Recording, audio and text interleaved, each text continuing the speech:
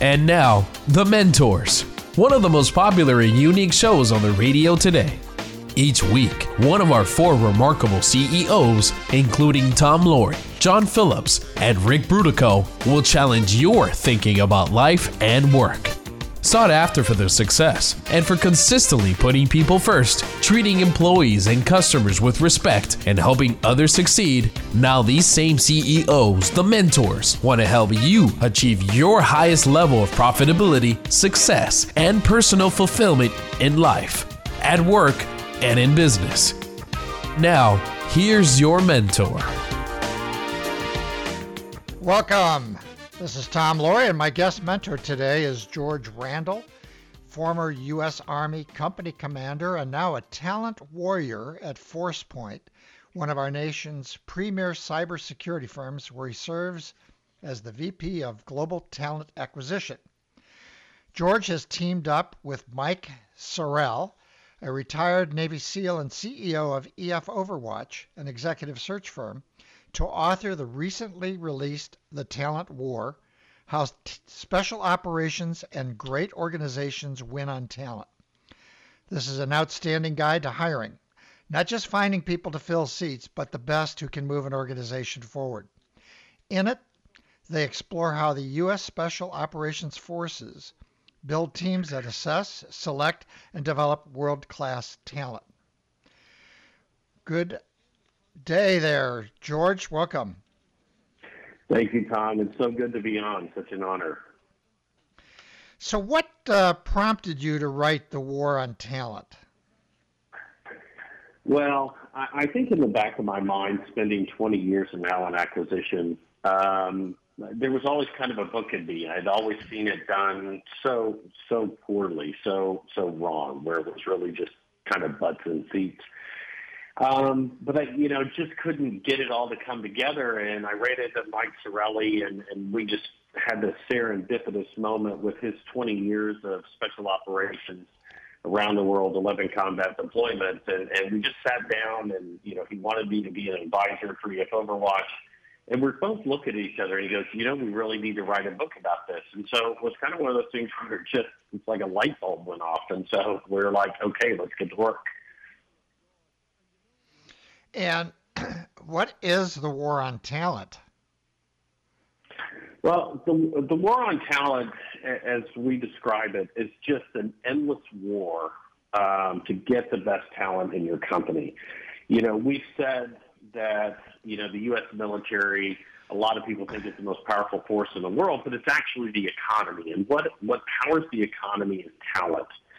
And you never, ever, the war is just never, ever over. It's not just simply about people. It's about talented people. And that talent is truly the only competitive advantage you can hope to maintain as a company.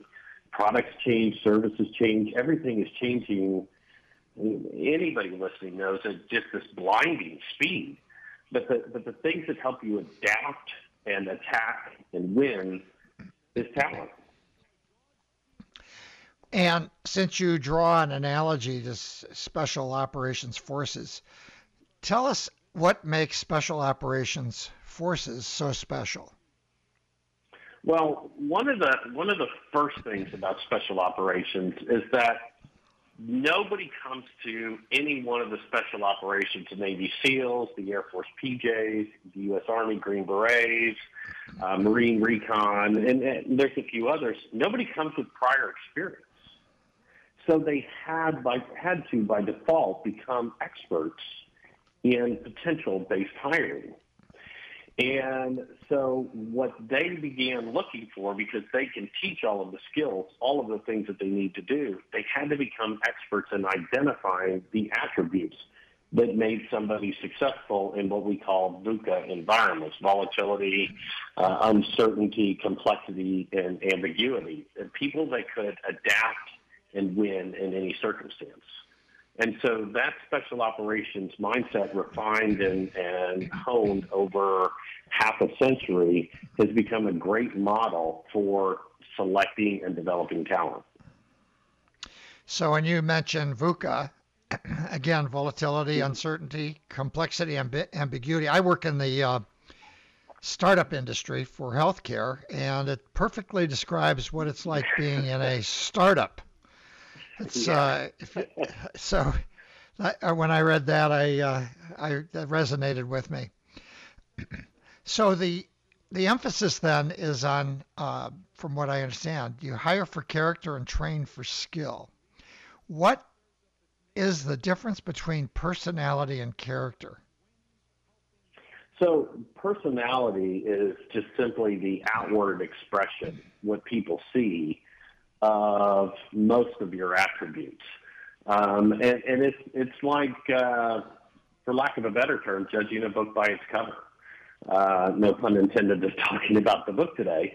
But, it's the personality. It's what we see. And people can put those things on in many different ways. But your character attributes are what are really driving you. That's what's enabling you to be successful, to be adaptable, to work with teams, to build teams, to lead teams, to innovate, to do all kinds of things.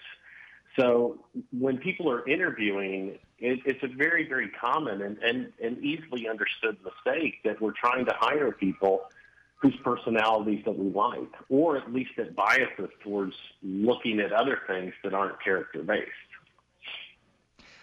And we've seen a trend in the sports world over the last, 10, 15 years. Mm-hmm. Where they're looking at players based on character. And it seems like that now obviously it's been at the Special Forces for many years, but I'm seeing more and more of a trend in the sports world, particularly with the college level and the pro level, of really zeroing in on character. Tell me more about how character is developed. I mean, when you're looking at an individual, it's static. So, but they got there somehow. How is that character developed? So a lot of that is, first of all, there's some play of DNA in there, I believe. But it's how you've responded, absorbed, you've internalized, the lessons in your environment as you've gone through life. And the examples that you've had in your life to influence you as to what's right and wrong, what's good and bad, what's valued, what's not valued. So, if you've grown up in an environment where, you're on your own, you're completely selfish, and you've been a solo person and it's all about you, then, it's a character attribute that we talk about in the book. Team ability is probably going to be one of those things that you're missing and that you can screen for. And it's so interesting that you said football is using it. We were very, very fortunate to have a good friend and colleague of ours, a guy named Brian Decker, who re-engineered the Special Forces, Army Special Forces assessment and selection. And he was hired in to be the vice president of player development for the Indianapolis Colts. And so he's one of those people that really spearheaded bringing that look at character into professional sports. And the reason it becomes so important is, anybody could exhibit great traits when you're winning and things are easy. And your skills, when you're winning, your skills come out. They're really easy. You're in the zone. It's the times of difficulty, the times of stress, the VUCA environment that we talked about, where those character attributes really, really come out and really, really mean the most. When you're behind in a football game, you're behind in a soccer game, baseball game, you're going to put your head down. Do you have the drive? Do you have the resiliency that we talk about in the book? And so it's no doubt that professional sports teams have now started leaning into that because that's what counts the most. And can it be strengthened over time? I mean, is it just static or is it dynamic? No, I think it's dynamic. And, we wrote this book about selection and assessment. As we got to the end of the book, our last chapter, it was really hard to put a button on the book, if you will. And one of the things that we just decided to say was the last chapter is you can't hire or fire your way to success. You must coach, you must mentor, you must train, and you absolutely must lead.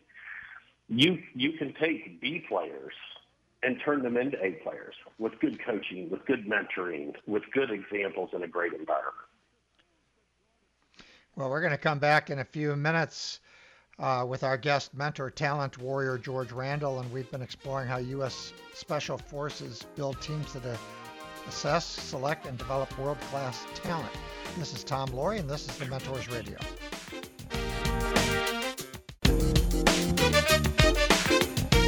And now, back to the Mentors, where remarkable CEOs challenge your thinking about life and business. Welcome back. I am Tom Laurie, and our guest today is talent warrior George Randle, who, with a retired Navy SEAL, co-authored The Talent War, which is an exceptional guide to how we can apply what the Special Forces have learned about recruiting. Remember, you can listen to this show or any previous show via podcast or on iTunes, TuneIn, Spotify, Google, and more on any device, anytime. Subscribe at thementorsradio.com. So, George, just so I don't forget, I have a question that's a burning question. How many SEAL teams are there? Well, that number keeps changing, and I'm not sure it's one of those things. Although Mike has shared with me that I'm allowed to put out into the public domain. and it's funny that you asked that, because one of the challenges of writing the book is we make sure that we cleared this through the Department of Defense. And there were some things that we ended up having to redact, but we made sure in this book that we've absolutely made everything for public consumption. So we never will know. That's a secret. I every time I hear SEAL Team 6, I wonder, how come we don't hear about SEAL Team 1 and SEAL Team 3, and is there a 10 or a 50? So anyways, we'll leave it at that. So we were talking about character in the last segment. One of the things I learned in the world that I live in, which is the world of business, and particularly startups now, there was an article that was published in the Harvard Business Review, I believe back in 1970, believe it or not. And they talked a lot, they addressed the issue of success and how important your first two bosses are. Is that true as well when you're talking about when people come into the SEALs and who their mentors are, or you have a whole gaggle of people that are working with them, but does that play a role as well? Yeah, I think it's hugely important, especially in people fresh out of college or entering their first job. Those examples are lasting examples, and they usually leave an indelible mark on a person. Those with really strong character traits, though, are going to look at those bad bosses and say, hey, that's an example of what I don't want to do, and I don't want to be like that person, and they find the way to become eventually a better boss. But it's interesting, in the recruiting industry, it's a common phrase, and in human resources, is that people don't leave companies, they leave bad bosses. So bad bosses, not only do they negatively impact new hires, but they negatively impact and really, it's a big burden for your company. Well, I'm going to come back to that in a minute, but I want to switch gears a little bit and go to, in terms of an organization, you talk about talent mindset. Tell us about an organizational that has talent mindset. What is that all about? So, as I said earlier, the first thing that Mike and I were trying to get across is that special operations, they start with a talent mindset, which is really the belief that your most important asset is your human capital, is your people, and what's contained between their ears. That's first and foremost that, and in business, we believe a talent mindset is reflected when people truly believe at their core that the only true competitive advantage that they can hope to achieve and maintain is their true talent. And one of the ways that we say later on in the book of how you notice that is when companies treat their human capital with the same rigor, discipline, and focus as they would and they do with their financial capital. And some companies may believe that, but they may not be doing that. There's a lot of lip service to this as well. Well, yes, right? Tom, we see that time and time again, a lot of lip service to it. And we all hear that phrase. We've heard it too many times. People are our most valuable asset. But then you see the common mistakes of fear-based hiring, of butts and seats, of not structuring HR to be strategic or HR being a strategic function. and settling for mediocrity. Somebody in that seat is better than nobody. And so, those words often ring hollow, and we see too many companies that we've worked with that don't have that talent mindset or aren't willing to make that investment or that acknowledgement of all that can be gained out of a strong, talented team. This is Tom Laurie. You're listening to the Mentors Radio Show. We're talking to George Randle about how Special Operation Forces recruit and assess talent, approaches we can all adopt in building effective organizations. So when you talk about this problem, how would one go about to determine whether or not they have a talent problem? Well, there's frankly, there's a lot of signs, and people usually don't see them right off the bat. But we start out, if your revenue is down or flat, your sales are declining, you probably have a talent problem. If your employee engagement scores keep slipping, or you have high attrition where you don't think you should, you have a talent problem. If your productivity, if your efficiency, if all of those things are trending down or flat, or worst case, you're not innovating, you're not growing and developing new products or services or improving your services, first thing you need to be looking at, Mike and I believe, is absolutely your talent. And there must be some organizational assessment tool that you and Mike use when you go into a company? Well, we usually do, but the first thing that we do is start interviewing generally the C-suite, because we want to understand how they look at human capital. And, building a team is a subset of leadership. And so people, many times, many leaders in the company will just look at it. And one of the things we do is we also, believe it or not, we look at the compensation of the head of HR, which statistically is 1/3 of the C-suite counterparts. The first thing we do are talking with the executive to see what their belief is and what they're trying to get to. And I think what we'll do is we'll go to break and come back. When I come back, I want to talk about the HR function, which is something that I've learned about over the years and had to manage as well. So we're going to be back in a few minutes with our guest mentor, talent warrior George Randle, and we have been exploring how U.S. Special Operations Forces build teams that assess, select, and develop world-class talent. This is Tom Laurie, and this is the Mentors Radio Show.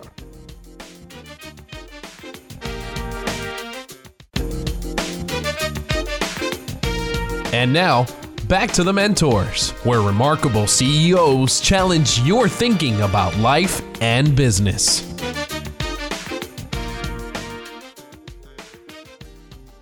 Welcome back. I'm Tom Laurie. Our guest today is talent warrior George Randle, who, with a retired Navy SEAL, co-authored The Talent War, which is available on Amazon and other places everywhere, and we'll put a footnote on it on our website as well, so you can order it through our website. It's an exceptional guide on how we can apply what the Special Forces have learned about recruiting. Remember, you can hear us on the Salem Radio Network Saturdays in California and Texas, and iHeartRadio everywhere else, and then online anytime at thementorsradio.com or on any podcast platform. I want to switch gears again and talk about HR. I've run companies for years, and I have found HR people to be typically to be peculiar folks, and a good friend, and they operate. They're supposed to represent the company and represent the employees. Mm-hmm. They're kind of a face of the employee to the executives and a face of the company to the employees. But not all HR functions function well. Some of them have biases. You can be misled. As a CEO of companies, I've been misled by HR people. And I can also understand the problem if they're not listening to the employees. And a good friend of mine, who I know you know, Ram Charan, talks often about the HR function and why they don't have a seat at the executive table in a company. What has been your experience with HR, and maybe some curative measures for people to think about with regards to HR? They, as I agree with you, should be one of the most important functions in a company. Yeah, and I've had an awful lot of similar experiences, Tom, and it was one of the driving factors originally when I started thinking a book because, I started my career enlisted, became an officer in the Army, and eventually found my way into talent acquisition. And frankly, I don't know anybody on the planet that grows up thinking, hey, I want to be a recruiter. But the common thread for me was building teams and the impact of teams. And so I got into the function, but when I got into the function, I felt like I was on an island believing, because talent acquisition is usually a subordinate function of the greater HR, and I would see the very, very same things. The curative, but before we get to the curative real quick, one of the greatest quotes that we have in the book was a mentor and coach of mine, Tracy Keogh, who's the CHRO of HP. And she was at an executive meeting, and actually she was the one that brought Meg Whitman into HP. And an executive said, hey, Tracy, we're glad to have you at the table. And without missing a beat, she looked at the other executive and said, we are the table. And so and I've always loved that quote because it's really, really true. It's the essence of any company is their people. And Mike and I took great pains in this book not to place blame or put the problem on the shoulders of the C-suite, especially CEOs, because they have so much going on. But we do need for C-suite executives to be looking and treating HR as a strategic function. But more importantly, your HR team has to become strategic. They have to be thinking, acting, and operating in a strategic way, bringing people solutions to business problems. They have to be students of the business, first and foremost. It's one of the things when I build high-performing recruiting teams, while HR people can be great at doing payroll, at benefits, pulse surveys, all the different many things that are essential that they do, that are administrative, and I don't want to overlook those.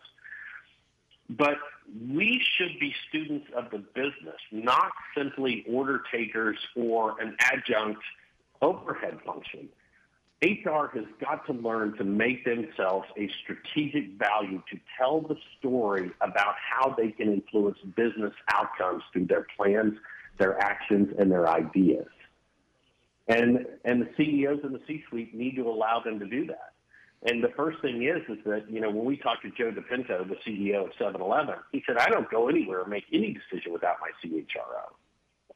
And many times, and I wanted to bring this up because it's one of the Special Operations Forces truths, which is that most Special Operations Forces require non-Special Operations assistants. And it means that you need to have A players in your HR function.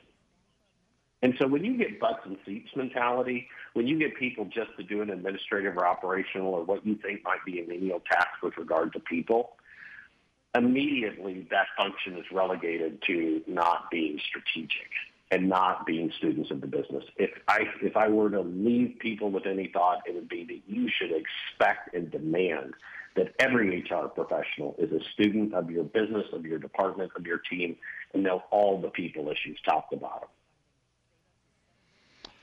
This is Tom Laurie. You're listening to the Mentors Radio Show. We're talking with George Randle about how Special Operation Forces recruit and assess talent, approaches we can all adopt in building effective organizations. So let's flip that around. I've been an operating person most of my life, and I've interfaced with the HR function. And I found that there's a disconnect, not only with HR to the business, but with managers to the human resource function. And we see this divide, as I've mentioned to you, I run a ministry for people that have lost their jobs.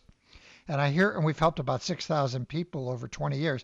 And I hear this a lot about the HR function and then the hiring manager. And one of the things I want to get to is interviewing skills. I mean, I could tell you more stories about people that go into a company, HR gets them through the vetting process, at least at the stage one, and they go into some kind of an interviewing format that is totally dysfunctional, where people are totally untrained.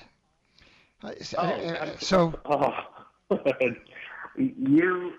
can't count how many millimeters of enamel I've taken off my teeth by grinding my teeth when I see that very same thing when people aren't trained. And so absolutely, HR has to be, just like you're teaching leadership or you're instructing onboarding, you're assimilating people to the company, or going through compliance, you need to put even more rigor into training your interviewing team. And you need to make sure that you're selecting A players to interview. Because that's one of the big problems is above and beyond training people how to interview and assess for these 9 attributes. It's very critical to understand that A players can see A players. B players and C players in the interview process are not going to select generally people that are better than them, or they're not going to recognize those attributes. But those true A players that have the humility, that have the discipline, and have the drive and team ability to look at somebody and say, hey, that person, that young man, that young woman, they're going to be better than me. I want them on this team. They need to be in your interviewing process. And then those A players, you need to have a very standardized process all the way through that you know what you're looking for. And I want to kind of digress a little bit. One of the big things about training the people to interview for a position, it starts way back up in the planning process. How are you defining what success looks like in the roles that you're going to need and eventually recruit for? And then you train people how to interview. Most of the interview training you get is what questions not to ask so that you stay legally compliant. But HR has to step forward and really, if your CHRO walks into the CEO's office and says, look, I have a way to make sure that you get the best talent by training your people, your A players, to be great interviewers and assess these attributes that we need based on the success profiles we created, that's a strategic and helpful HR person. But you're absolutely right. It can be frightening to see what people ask and do in an interview. So one of the early experiences in my career is when I was graduating from college. I was in a period when engineers were in short supply. I had 25 interviews as a senior, and I had 25 trips and 25 job offers. So think about it. I had all these HR people coming in and I was at Notre Dame at the time, and they came in to recruit. But the company that I went to was Honeywell, and I had all sorts of job offers, as I said. But they brought in a first-line engineering supervisor, and he was my interviewer, and he got me so excited about working for Honeywell that I ended up there. Again, it was not a HR. He was trained in interviewing, but he could tell me all about what they really did. I found that to be extremely impressive. Then I went on to another company, and they had me go out as a company president and interview on college campuses as well. And I think that involvement of the operating team on recruiting was extremely, not only was it rewarding, but it certainly was effective. Oh, absolutely. And, what's interesting about the talent acquisition function that I've been in for 20 years, and you have to have a little bit of a masochistic gene to be in it for that period of time, I think, is, you're dealing with two ends of an equation that can both say no to the proposition when you're putting those two people together. But one of the things that I've noticed is that there's some kind of internal arrogance many times with people that interview. And they think, well, yeah, that person should want to work here. And what made the difference in your case was a person who could tell you why it was great to work there, that understood once they found the right attributes in you, they began explaining how you would be better here in this company. They knew their company mission, they knew their company value proposition, and they knew how to sell it and tell you why developing your career at Honeywell was the best place. That is something above and beyond interviewing training that I would love to get across to hiring managers, is once you find that person, you have to tell them why this is the best place, because true talent has choices in any market, up or down. Well, it was very effective. And we're going to be back in a few more minutes with our guest mentor, talent warrior George Randle. We're exploring how U.S. Special Operations Forces build teams that assess, select, and develop world-class talent. This is Tom Laurie, and this is the Mentors Radio.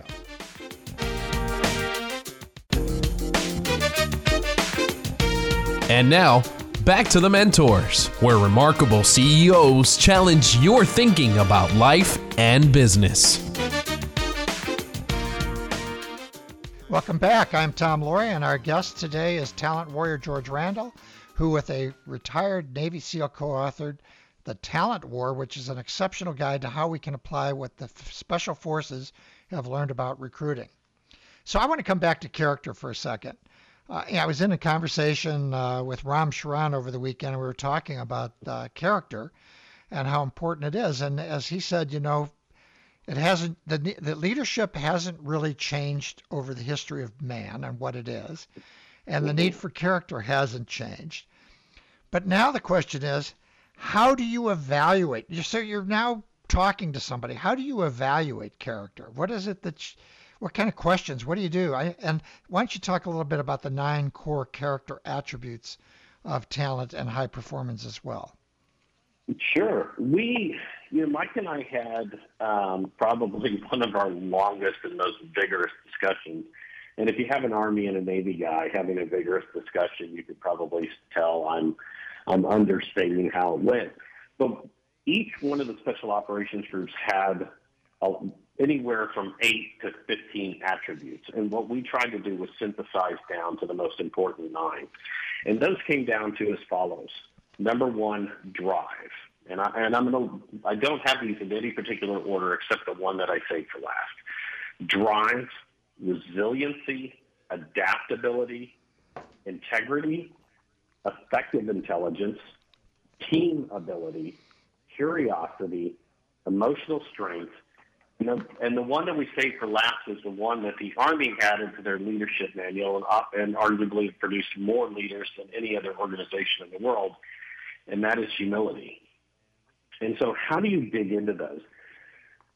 Going back a little bit, when I said defining success, you're not necessarily going to want to evaluate all 9 attributes in any given interview.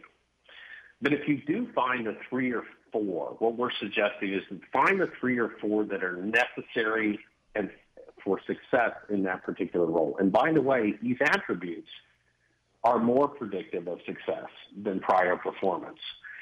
But you need to be asking questions, even on integrity. I mean, have you ever been in an interview, Tom, where somebody's asked you about integrity? It's kind of a given. But we all know, integrity was one of the values on the wall of Enron, and we know how that worked out. But have you ever asked a simple question like, can you give me an example of where you had to take the hard path and stand with integrity and say yes or no to a situation, or where you had to, despite consequences to yourself or to your team, act and speak with integrity? Those are questions you just don't see in the interview process. Resiliency. Absolutely, you should be asking every candidate about failing. And not just how they failed, but what did they learn? What did they do afterwards? Where was that failure? Are they being authentic and telling you that, hey, yeah, I failed. I tried something big. We were talking to Tracy Keogh and Don Robertson in the book, and Don Robertson is the CHR of Northwestern Mutual. He said, him and Tracy both said, I don't want somebody who hasn't failed. It's just that they're not, they're definitely not driven. Team ability. Talk about how they build a team. What is their role in a team? If they're a leader making the decisions and 3 people have better ideas, which idea you're going to go with, and see how the candidate responds. If you look at each one of these 9 attributes, you can come up with a myriad of questions. And mind you, Mike, and I say there's no perfect question, but you've got to find a standardized way to dig into these attributes to see if they exist.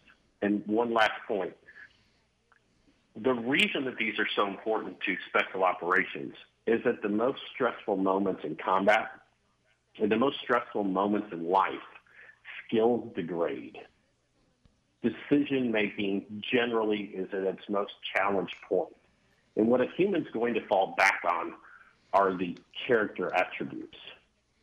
And if they have that character of team ability, of drive, of resiliency, of integrity, when those skills start to decline or when there's a moment of complete chaos and panic, they're able to detach and use those built-in compass points and arrows to go in the right direction and to act with integrity and to compete and win. And one of the ones I found really interesting, and it just makes a lot of common sense. Just briefly talk about effective intelligence. What is effective intelligence? Everyone gets hung up on PhDs and schools and whatever. But I'm with you on effective intelligence. Why don't you just give us a sense of what that's all about? Yeah, it's one of the harder things to describe to people, but it was very, very critical in special operations because you're not always dealing with perfect data. For us, it is a part of intellectual horsepower. We do want smart people. You have to have a certain level of smarts. But intelligence is important, but only to a point. After you see that somebody's intelligent, you're looking for somebody who can pull things, data points, situations, environmental conditions that aren't necessarily connected and put them into a cohesive picture with courses of action.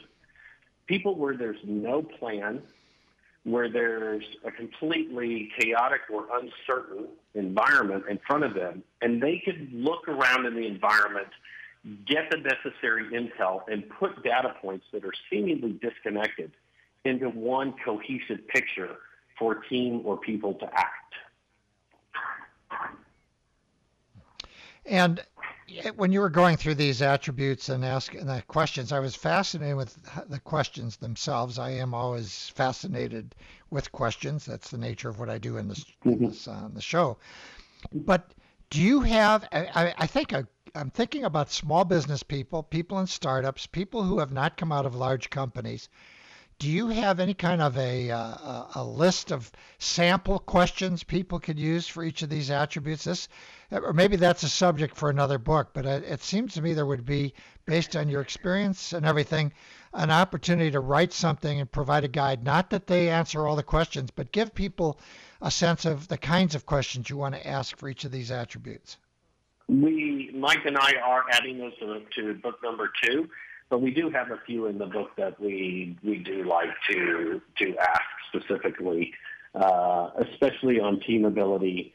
Tell us about how you were able to build a team where your predecessor had not. Tell me about a team that was completely dysfunctional that you were able to build. Tell me a time when you had tell me about your most serious or significant career setback, and you start learning about resiliency. Tell me about a time you failed. They're not actually complex questions, Tom. They're just forcing the person to think and tell you a story to reveal how they think in their mindset. Well, I mean, you guys are experts at it, and you know what you're going for. I'm just saying a lot of us out here are operating people and looking for what are the best questions to ask. I think you have an opportunity there add that to your next book. So we're going to be back for our last segment with George Randle. We'll be talking about special forces, and we're talking about recruitment. You can find all of our show notes and links at thementorsradio.com. When you're there, make sure you subscribe so you do not miss any of our shows. This is Tom Laurie, and this is The Mentors Radio.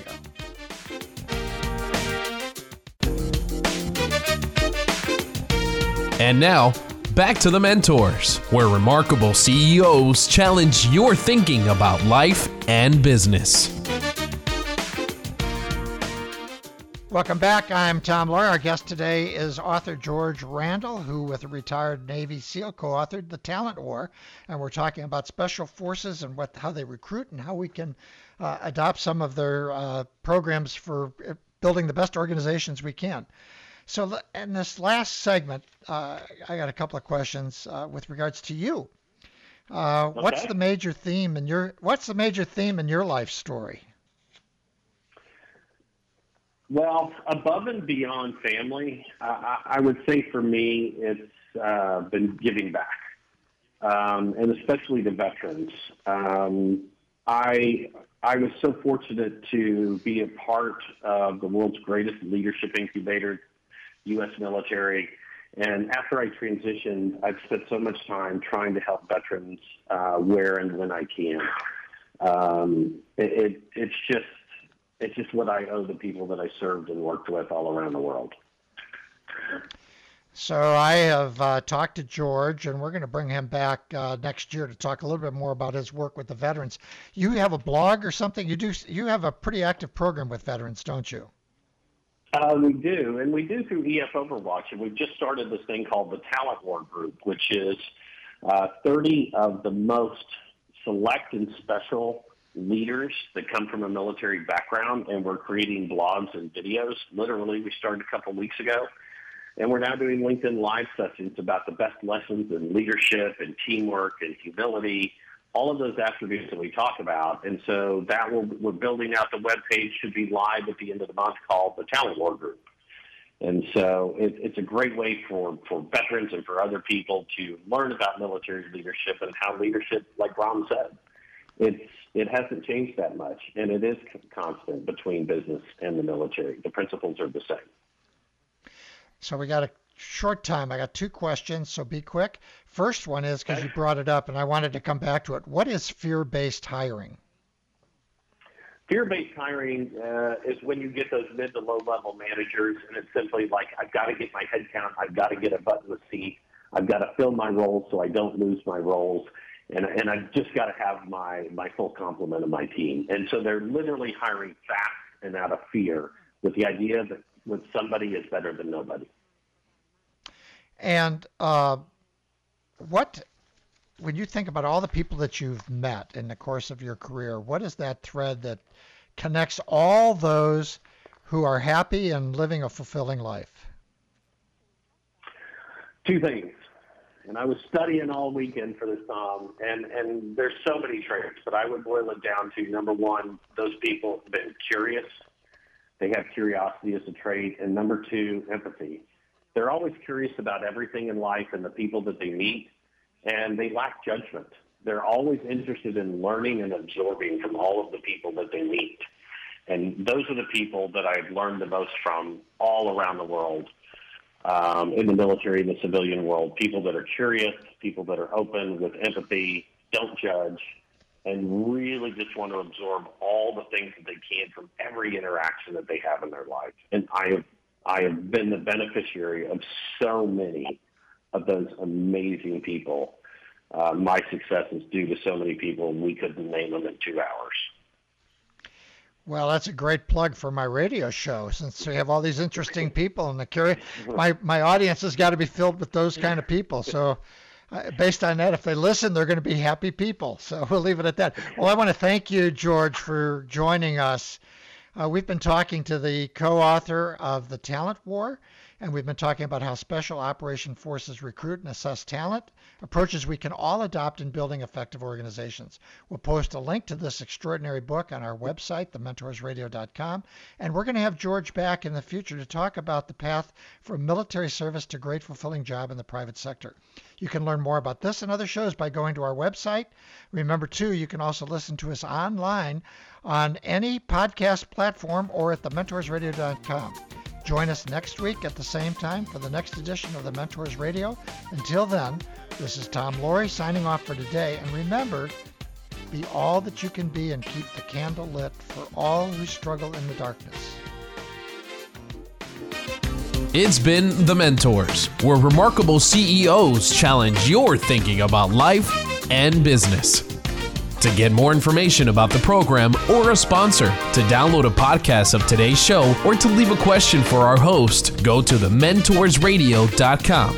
That's www.thementorsradio.com. The preceding program copyright CBJ LLC. All rights reserved.